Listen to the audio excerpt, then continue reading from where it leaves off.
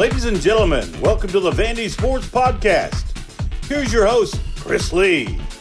Commodore fans, on your feet. It's time to anchor down. Welcome to the Vandy Sports Podcast. Today's episode features Mitch Light of The Athletic. We will talk basketball and baseball. The guest line is presented by Boll and Branch, started by Vanderbilt graduates Scott and Missy Tannen. I had no clue how comfortable Boll and Branch sheets could be until I got some. They are fair trade certified, meaning they are made under safe conditions by men and women treated and paid fairly. Try them free for a month. You can return them, but you won't want to.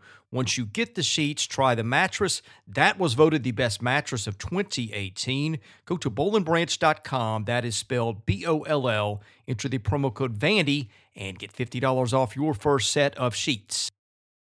The news today presented by our friends at Sutherland & Belk, a Nashville-based injury law firm. Sutherland & Belk is committed to fighting for those who have been injured in car, motorcycle, and truck accidents. Check them out at sbinjurylaw.com. Vanderbilt baseball takes 2 games of a 3-game series this weekend at Oklahoma State. Lots of stars in that one. Isaiah Thomas hits 3 home runs. Tate Colwick hits 2. But I guess the biggest, Kumar Rocker, throws 8 shutout innings, strikes out 9, and ends up as the SEC's pitcher of the week. Commodores now go to 12-2 on the season, come home and face Belmont on Tuesday. The title sponsor of our podcast this year is Jody Jones DDS, trusted for his creative design and committed to both the function and aesthetics of your smile. Jody Jones provides a range of sought-after dental and cosmetic dentistry services at his practice in Nashville. He's earned the title of #1 in Nashville for his cosmetic dentistry and provides a unique luxury environment for patients who want his famous Hollywood smile or other services. Patients enjoy getting services from Dr. Jones and his attentive team in a spa-like atmosphere.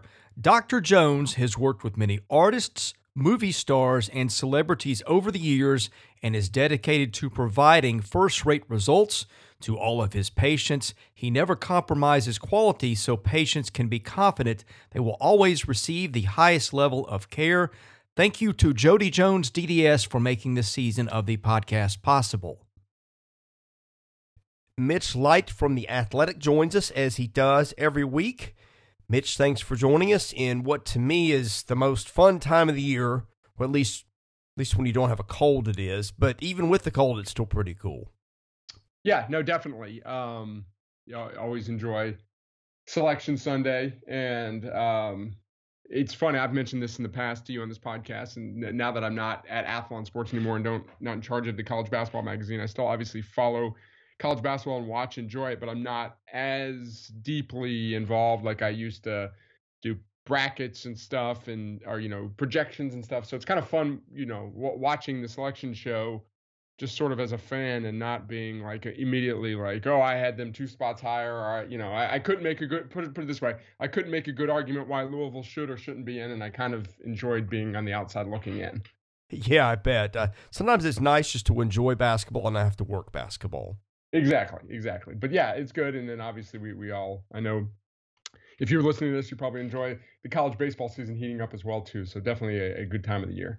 Well, before we get into Vanderbilt specific topics, of course, the bracket out, but the biggest news as of Monday afternoon, I guess, was that Indiana has moved on from Archie Miller. Your thoughts on that and who you think Indiana might hire? Yeah, not a great surprise there. Just reading the tea leaves, or not just the tea leaves, actually reading things that people in the know wrote. It just seems like he had lost all of his support, the boosters, and there's a big buyout. But the booster, I don't know if it was one or multiple, but basically some boosters wrote the check, so the school didn't have to write the $10 million check. And that's one of those, and this is not an original thought, but one of those where we just don't know about coaching hires because that one checked all the boxes. And just could never gain any momentum there, underachieved.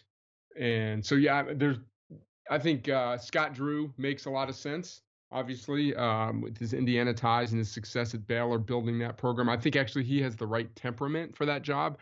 I think, I don't know any of these coaches, but Archie Miller seems very high strung, and that fan base is very, very passionate and demanding. And I don't know, it just seems like Scott Drew could deal with that well. I saw Chris Beard's name floated around. I think he's clearly one of the best coaches in the country. So it might have been Jeff Goodman who posted those two, but I would agree that those would be the two guys that I would go after. Beard, I think, is from West Texas and has maybe a custody situation with kids there. So I would be a little surprised if Beard took it for that reason, but it is Indiana. Yeah, it is. And you can argue the positives, the pros and cons of any job.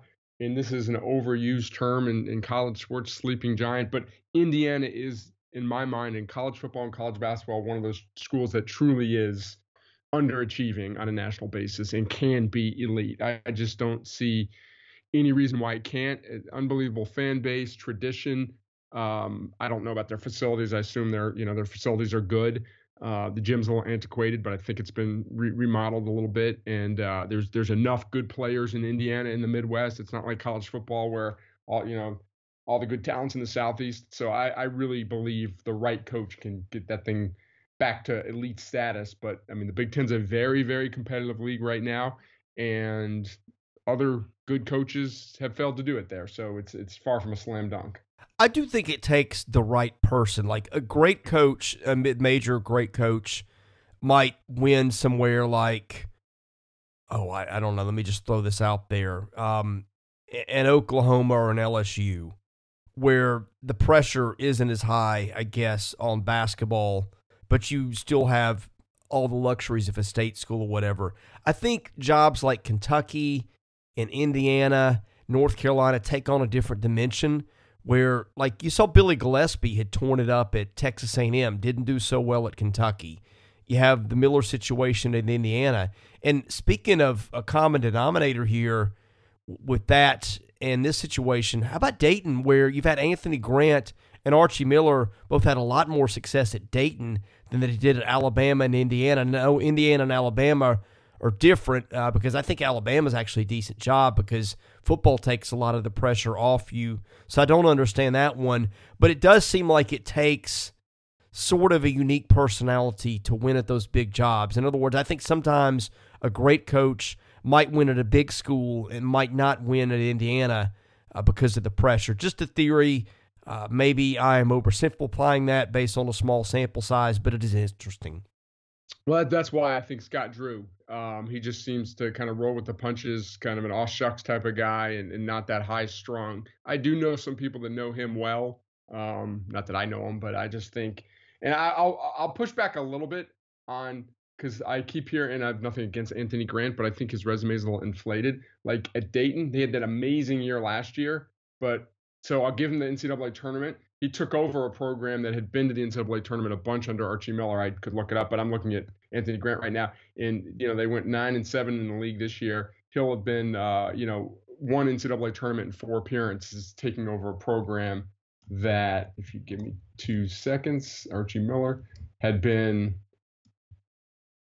to 4 straight NCAA tournaments. So took over 4 straight, been to 1 and 4. So I'll push just for no other reason. I have a friend who was always pushing Anthony Grant for every job, and I was just like, I don't think his resume is as good as people think it is. Well, he did go 76-25 in 3 years at VCU. I went to the tournament twice. That's why he was such a prime candidate at Alabama too. I'm not good guy, good coach, and went to Dayton. He's a good fit at Dayton. And I wasn't saying you were saying this. I think some people, just because they had that amazing year last year, that think he's just killing at Dayton, and one tournament in 4 years in the big picture really isn't satisfying. Probably wouldn't satisfy Dayton fans in the long term. No, that's fair. And let's switch to Vanderbilt. The season's ended. You and I have not done a podcast since the season has been over. I did one with Seabass on Friday. I said I think next year if Pippen and Dessou come back, it's probably an NIT team with the chance that if it wins a couple close games that it's not been winning, to maybe sneak in as an 11 or 12. You think that's a fair place to set the bar? Now, if Dessou and Pippen aren't back, different conversation, but assuming they are, what do you think about that? Yeah, I'm a little more bullish, and I think I made this point maybe in the last podcast or two. I think this can be an NCAA, and I know you're saying they can be. I think it's I'd put it at 50-50 if they both come back or better. I think I just saw enough of some of the supporting cast down the stretch to give me that hope in the development. And I keep saying this, but I think a lot of coaches talk about development and all that, and you don't really see it. So far, we've seen it from Jerry Stackhouse. His players have clearly gotten better. And if we come back next year early in the season and some of those guys like Miles Stute and Trey Thomas have clearly gotten even better, then I think it's really something you can point to and say, yeah, this staff does a great job in development. Now, if it's just Dessou got better and Pippen got better, it's like you can just say, okay, those are really good players who improved in the offseason. But again, I think I've seen enough of the supporting cast that if all the key parts come back, that this can be an NCAA tournament team. So, we'll see. But I thought it was encouraging the way they played in the conference tournament. No doubt Texas A&M has its issues, but that was a team that actually played pretty well in its last two games before that. They had Arkansas down with under 4 minutes to go and lost that game. And I like the way that Vanderbilt kind of lost that lead and then battled back, and then obviously played after a poor first half, played really well against Florida. So I think definitely ended the season with some positive notes. Let's talk baseball. Anytime you lose the Sunday game, I think that dampens things just a little bit because we kind of have a lingering feeling on whatever it is we saw last. But, man, I think you had to be thrilled with the way they played in Stillwater. Yeah, the psychology of college baseball is really weird. I mean, ideally, you probably want to – if you're going to go 2 or 3, you want to win the first game and the third game, just from a psychological standpoint. But just to lay the smack down like Vanderbilt did on Saturday, I think was very impressive. And obviously, you want to win 3 games, but I would argue that I think the way they played, I'd take 2 and 1 with the way they made hard contact and the way that Isaiah Thomas hit the ball and some of those other guys in the lineup hit the ball. I'd almost rather see that than winning 2-0 on Sunday and not hitting the ball hard, if that makes sense. I mean, obviously, long term, you want to win games, but I think you're just kind of looking for positive signs. And I don't know. I don't want to toss Thomas Schultz's performance up to a fluke. That's a good Oklahoma State team, and they hit the ball hard. In college baseball, it's kind of weird. Look at Arkansas. They had an emotional win Friday. They won Saturday, and then they're one of the better hitting teams in the country, and they lose 2-0 to Louisiana Tech Sunday starter. It just tells you how hard it is to sweep. But I agree. It's hard not to be really encouraged by what you saw this weekend. Well, they walked, 24 times and hit 6 home runs. You got a pitcher of the week in Kumar Rocker. Jack Leiter, they just couldn't hit. I mean, he wasn't spot on with his command and control, but they couldn't hit him anyway. The Schultz performance was bad. I think he's a better pitcher than that, but the hitting, my goodness. I mean, we had some concerns about it. I was kind of not taking a stand. I mean, I watched them in the fall and I said, good Lord, this team can hit under the right circumstances. But you also know that's against pitchers they've seen before and pitchers they know, and just not a lot of game experience. You don't know how that's going to translate. At this point, I think this is a great hitting team, most likely. Is that fair? I mean, maybe it's premature, but it's just my gut. Yeah, we can only go with what we see, what's happened, and they've hit the ball pretty, consistently well, and the hard contact too. I mean, that's what I'm looking for, and I think, Jack Bulger's a guy that I just remember, a couple lineouts over the weekend. He might not have had the results, although he got a big hit. You're just looking up and down the lineup, and we think Cooper Davis will get going, and Dominic Keegan obviously being out didn't hurt this weekend because they hit the ball well. So yeah, I mean, it's power and depth of the entire lineup. One thing that did surprise me, and I don't know if there were any health issues or COVID issues, even if he's even there. I thought we'd see Spencer Jones as a lefty DH yesterday against a right-handed pitcher. I thought that the reason we saw Bulger in the first 2 games was because there was a lefty on the mound. So that surprised me a little bit there. But really, yeah, like you said, Chris, a lot to like offensively. I thought, Isaiah Thomas hitting the ball hard was maybe the best sign. Yeah, I have asked on Jones. I don't have an answer. What I've got from a connection, I don't think he's got an injury or a COVID thing as far as I know, so that's a bit of a mystery, and especially when you clear the bench like they did late on Saturday night where I think they swapped out every starter. I thought Jones would get an at-bat in there, but maybe that's a spot where you give it to somebody that's not going to give it otherwise. But anyway, that was one that I was surprised about too. But it's back to what I thought this team could be. And that's one that you can get a run with the steal, or taking an extra base with the Bradfield or a Cooper Davis. There's a lot of home run pop. Let's see, how many guys have hit home runs now? What is it, 10? 1, 2, 3, 4, 5, 6, 7, 8, 9, 10. Yes. Yeah, and congratulations to Troy LaNeve too for getting one. I think the first hit of his career, if I remember correctly. But yeah, I mean, they've got all of a sudden. I guess the biggest news of the weekend, the best thing was Isaiah Thomas, because when Isaiah Thomas hits like that, I mean, good luck in beating them. Right, and it was sort of like Isaiah Thomas's struggles was kind of the elephant in the room that, he wasn't going to get benched long term, but if he continued to struggle, kind of what were they going to do with him? So, they benched him one midweek game, and he came on and hit the ball. I mean, came on either pinch hit or was a defensive replacement. So it was just, a really good sign. He's got as much of a track record on this team as any offensive player. So we thought that he would be able to hit the ball. So, and kind of you alluded to it before, but with the pitching, I thought Rocker was unbelievable. It's hard to say he was better than he was against Duke, and I'm not going to say that, but as far as just efficiency, the number of pitches he threw, and I think I watched most of the game. I think I remember one hard hit ball. There might have been a couple others, but just soft contact, efficient innings, not taxing your bullpen at all on a Friday night, our first game of the series. It was really all you could want from your number one pitcher. If Jack Leiter can be more pitch efficient, and I think he will, I mean, maybe it doesn't make a difference anyway because they've got so many arms, but that makes you just that much tougher to beat in Game 3 because then you can really be selective with when you throw guys if Schultz or whoever is in that Sunday spot gets in trouble.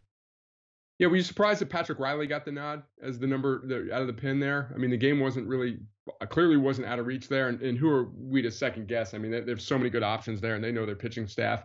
Not an Ethan Smith, and I thought Myles Garrett had looked really good. I guess Riley had looked good in his previous appearances. So just one of those. If that number 2 pitcher yesterday would have kind of stopped the barrage there, Vanderbilt had a really good chance to win that game. Yeah, I really did not expect them to use Leboke in the spot they used on Saturday. I kind of questioned that at the time. Maybe that was thinking he could get them through the rest of the game kind of thing, perhaps, and then they would have a lot of other arms. But I thought that they would have gone maybe McIlvain there, but they didn't. I was surprised because, I mean, you had some options.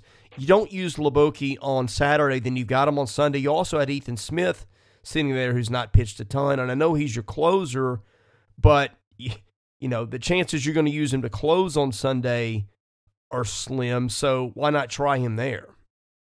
Yeah, no, I agree. And again, they have so many good options, and if Riley shuts him down, then it looks like a great move. Leboke's kind of, and I mentioned last week, he's I know you want to win every game, and they thought that did he pitch? Leboke pitched in the second game of the Saturday or the first game? I forgot. Oh, it was the second game. Yeah, so when Leiter got pulled, Leboke's the perfect option when your starter struggles and you need him for 3, 4, 5 innings. He can do that for you. So again, it's really difficult to second guess because they have so many good pitchers. But nothing wrong with taking 2 or 3 on the road. Once you win the first 2, you obviously love to win the third. But I expect we'll see Schultz be a little more effective this week against South Carolina. Yeah, I mean, they were up 10-0 when they brought him in. That just wasn't the spot that I thought they would use him in, but, not to beat that to death. But I just thought their approach was really good. I mean, they walked, 24 times? They did not, and I didn't see every pitch, but my goodness, I didn't see them swing at many bad ones. Yeah, no, I totally agree. And speaking of pitches, was it the second starter for Oklahoma State? I think I counted at least 4 times of him walking off the mound, thinking he had a third strike, and the guy with the long hair and not Robleski, the umpire. Yeah. At some point, when you're losing, you're walking a lot of guys, and you got to stop pissing off the ump by walking off the mound there. You're not doing yourself any favors. Yeah, I thought so too. And I thought the announcers kept acting like the umpire was awful. And it was a tight zone. And maybe from TV it's different. But a lot of those balls that they thought were strikes, I thought were, just below the base of the knees balls from what I was seeing on TV. So it wasn't, I don't know, it wasn't, they're there and they've got eyes on things that maybe, so there's a perspective there that maybe I don't have, but I wasn't as convinced that a lot of the calls were as bad as the announcing crew thought they were. Well, you got to take when one of the announcers is the head coach's father. There's Right. probably gonna bitch about the. I didn't listen to the broadcast much at all. I had it on mute while watching basketball. I think I was watching. I was watching basketball Friday and then most of the day Saturday when I had it on. So I listened to very little of the actual broadcast. Yeah, it was quite a topic of conversation. Kumar Rocker didn't seem to have a lot of issue with it, although I guess it was a different day. Leiter did walk 3. I don't know, but anyway, I was that was interesting. Hunter Owen threw again, although with the huge lead. Defense is something I wrote about today, and they haven't made a lot of highlight reel plays, but I think this is a good defensive team too, Mitch.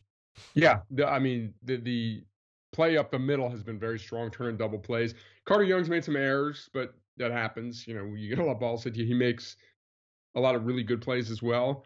I guess, there's been some cases where Bulger might not. Is it Bulger or Bulger? It's Bulger, right? Bulger, like maybe, he's not a natural outfielder, maybe not taking the best route to a ball once or twice, but obviously Bradfield covers a lot of ground. Isaiah Thomas has made some good plays. Yeah, I agree. I don't look at all. And Parker Nolan, who I don't think is a natural first baseman, had some decent scoops, has played the position well. Correct me if I'm wrong, but I think he came in as like a third baseman shortstop, but he's done well filling in for Keegan there. So I agree. It looks to be a pretty good defensive team.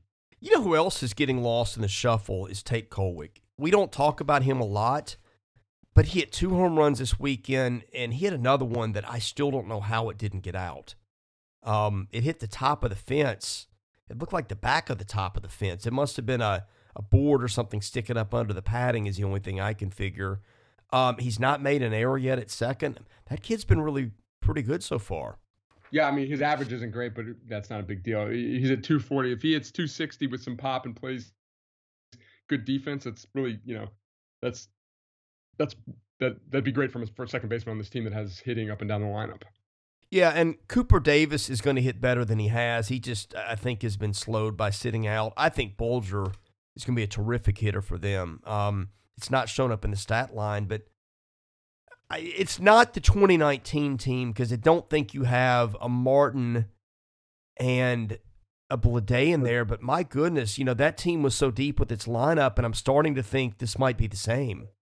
Yeah, it's, clearly it doesn't have the veterans and the guys that have been through the SEC and you can definitely count on. And, on a road, well, they did play on the road and played well. But, the depth of the lineup is what has jumped out to me in the last couple of weeks. And Carter Young is just, I think even one of his outs yesterday was a line drive to center field, I believe, or maybe Saturday. He is just, he's just so consistent with his approach. Well, Jason Gonzalez is another one. Jason has just been remarkably consistent. The strikeouts have not come in bunches. Now, he's a different guy than what I thought he'd be. Right now, he's like a high-on-base guy with moderate power, which is not what we thought. But that kid all of a sudden has just become a really steady hitter. You talk about a luxury, putting a kid like that in the 9-hole, that's crazy. Yeah, I don't think a lot of people were counting on him. We were glad to see him back in the program and knew he'd be given every opportunity, but he's exceeded expectations so far.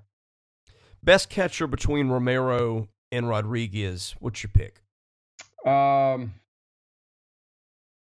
strong opinion there. I'd probably go with CJ, just a little bit more of a track record last year, even though he tailed off a little bit. They're statistically, they're both about the same. Romero showed that pop, but that was on a Sunday, and I mentioned don't know that have the quality of that Georgia State pitcher there. So I would, I kind of like the platoon. It looks like Romero's been Leiter's starter, right? Pretty much. I think so, which makes sense because if you think Rodriguez is your guy, give him a rest in game 2. But didn't Romero play in game 3? Didn't Romero get 2 starts? Yeah, and of course that's a lefty-righty situation too, so maybe that's it. That's got something to do with it.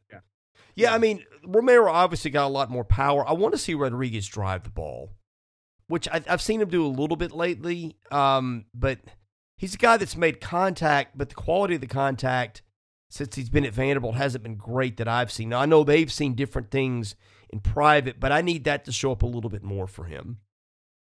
Yeah, no, I agree, and that's just one where, like you just said, clearly they see those guys more often. I think they're both really good catchers. They've done a good job defensively, both throwing out, showing a strong arm there. So no, either one I've got confidence in. Let's get into the mailbag.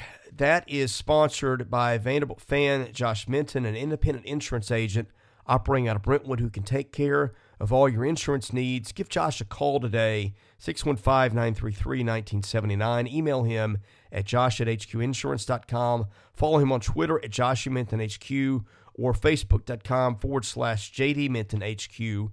He is my insurance agent. Give him a try. Tell him you heard about his business on the Vandy Sports Podcast. 14er Door asks, buy or sell Carter Young as a 2022 first rounder? Not my area of expertise about scouting and what's transferable or what carries over. I'll buy him as a first-team All-American next year, if that helps answer the question. I think he has been fantastic. He's obviously a very good defensive player, and he drives the ball. He's shown power. I don't know what more you want from a shortstop, so I could definitely see that happening. Yeah, I made that comment to somebody last week, and I'm not a draft expert either, but he's such a smooth fielder. He's got a good arm. He's got great instincts. He's fluid, and the power has started to pop, and he's a switch hitter. I mean, if I didn't know any better and I'm not checking mock drafts, I would say I'm buying it. Yeah, I forgot the switch hitter part. I don't know what else you want out of a shortstop, and he's not one of these guys who can he play shortstop at the next level? He looks like a shortstop to me. So I think, he's been, like I keep saying, he's been terrific. Next one is from VU Titans. With Casey Hayward being released by the Chargers, it made me think Hayward has had the best pro career of Vanderbilt alum since you've been following the program. In my opinion, it's him or Cutler or Cunningham. Who do you think the best pro for Vanderbilt has been in the NFL since you started following Vanderbilt football? That's a good question. Alums in the NFL. Cutler was, for all the crap he took, was obviously a very good NFL player. Hayward, he's been in the Pro Bowl, right? And Zach Cunningham been a Pro Bowler? I don't think Cunningham has. Hayward has been, I think, a Pro Bowler a couple times, and I think he's been an All-Pro, which is even better. Yeah. You'd have to say Hayward then. I mean, being an All-Pro is, a lot of people don't pay attention or know the difference between Pro Bowl is nice, but that means just you're one of many, many guys. That's like making the All-Star game. Yeah. Yeah. Pro Bowl, All-Pro means you are one of the best cornerbacks in the league. They picked 2 cornerbacks on that. So I think it would have to be him. I'm looking at all the players drafted back to when, the early Corey 90s. Chavis, I think, would be in the conversation, too. Corey Harris had a nice career, but, again, he was just a long-time solid player where, again, if you're talking Casey Hayward, who at one point was considered one of the best 2 or 3 tight end cornerbacks in the league. That's a good question, interesting topic. I would say Casey Hayward. Yeah, Hayward, I've just looked him up on Wikipedia. 2-time Pro Bowl, 2016 and 17. 2-time second-team All-Pro, which, second team, but still that's one of the best 4 corners in the league at a premium position. NFL interceptions leader in 2016. I'd forgotten that. Yeah. And Pro Football Focus 2010's All-Decade second team. That's pretty highly regarded, too. Corey, I think, only made 1 Pro Bowl, but goodness, he started 10 or 11 years. Cutler, I tend to think people discount contributions of solid quarterbacks who play a long time. Jay was never at the top of his game, but it's the toughest and most valuable position to play in all pro sports. and look at the contracts just an okay quarterback gets every time he hits the free agent market, that tells you something. I mean, to me, it's probably Hayward or Cutler, and I'd have to give it some thought. I'd probably Hayward, but I don't know that I'm convinced of it. I would go Hayward 1, Cutler 2. But your point about being a consistently productive quarterback over basically a decade, there's not too many guys like that. So yeah, I would agree. And I remember, you know, I guess Casey was a freshman on the 2008 bowl team that had Myron Lewis. And I remember talking to some coaches there saying, yeah, Myron Lewis is a good player, but Casey Hayward's the best defensive player on this roster. And that was after his freshman year. So you kind of knew he was going to have a good career. I think we're out of questions for the mailbag. I do have one for you, though. Have you picked the Final Four yet? I literally was we have a pool at the Athletic, and I'm looking for mine. I think I lost my tab. I don't have a bracket in front of me. It was Illinois, Ohio State, Gonzaga, and Alabama. I think I picked a lot of upsets early, but I ended up going with 2 1s and 2 2s. So it was one of those where I don't put a ton of thought into it. I just kind of like, oh yeah, I like that team. I go along. I didn't go into it thinking I was going to pick Alabama to win it, to win their bracket, but I just going up each matchup, I liked them in each matchup, and I think they proved a lot in the tournament. I was always saying the thing with Alabama that it's so reliant on the 3 that it's hard to win a tournament or win X amount of games in a row because you can't rely on it. Well, they won the tournament without, you know, they shot the ball obviously great in that stretch against Mississippi State and then for a stretch against Tennessee. But I don't have it in front of me, but their percentages weren't incredible there, and they still won the tournament. So I think they've got enough to win, to get to the Final Four. Mitch, want to give you the floor for closing thoughts and also to promote anything that you've got coming up at The Athletic, and also, of course, your Twitter handle, please. Yeah, at Mitch Light is the Twitter handle, and nothing imminent. I know Joe's going to get involved in some Vanderbilt baseball stuff and some spring practice stuff once NCAA tournament's over. And you know, I teased it last week, but he had that really good story on, you know, Clark Lee, Barton Simmons, Earl Bennett. That was very popular, very well read. I appreciate everyone taking a look at that. At The Athletic, that's still up there. And actually, if you haven't read it, there's a new deal, new subscribers, $1 to subscribe, $1 a year, I believe. Maybe it's $1 a month. I don't know, whatever it is. That's pretty cheap to get in the door. So you can check that out. But yeah, that's about it. All right. Thank you, Mitch. All right, Chris, take care, bud. He's Mitch Light. I'm Chris Lee, host of the Vandy Sports Podcast. We appreciate you listening. We'll have a couple of episodes we'll drop later this week.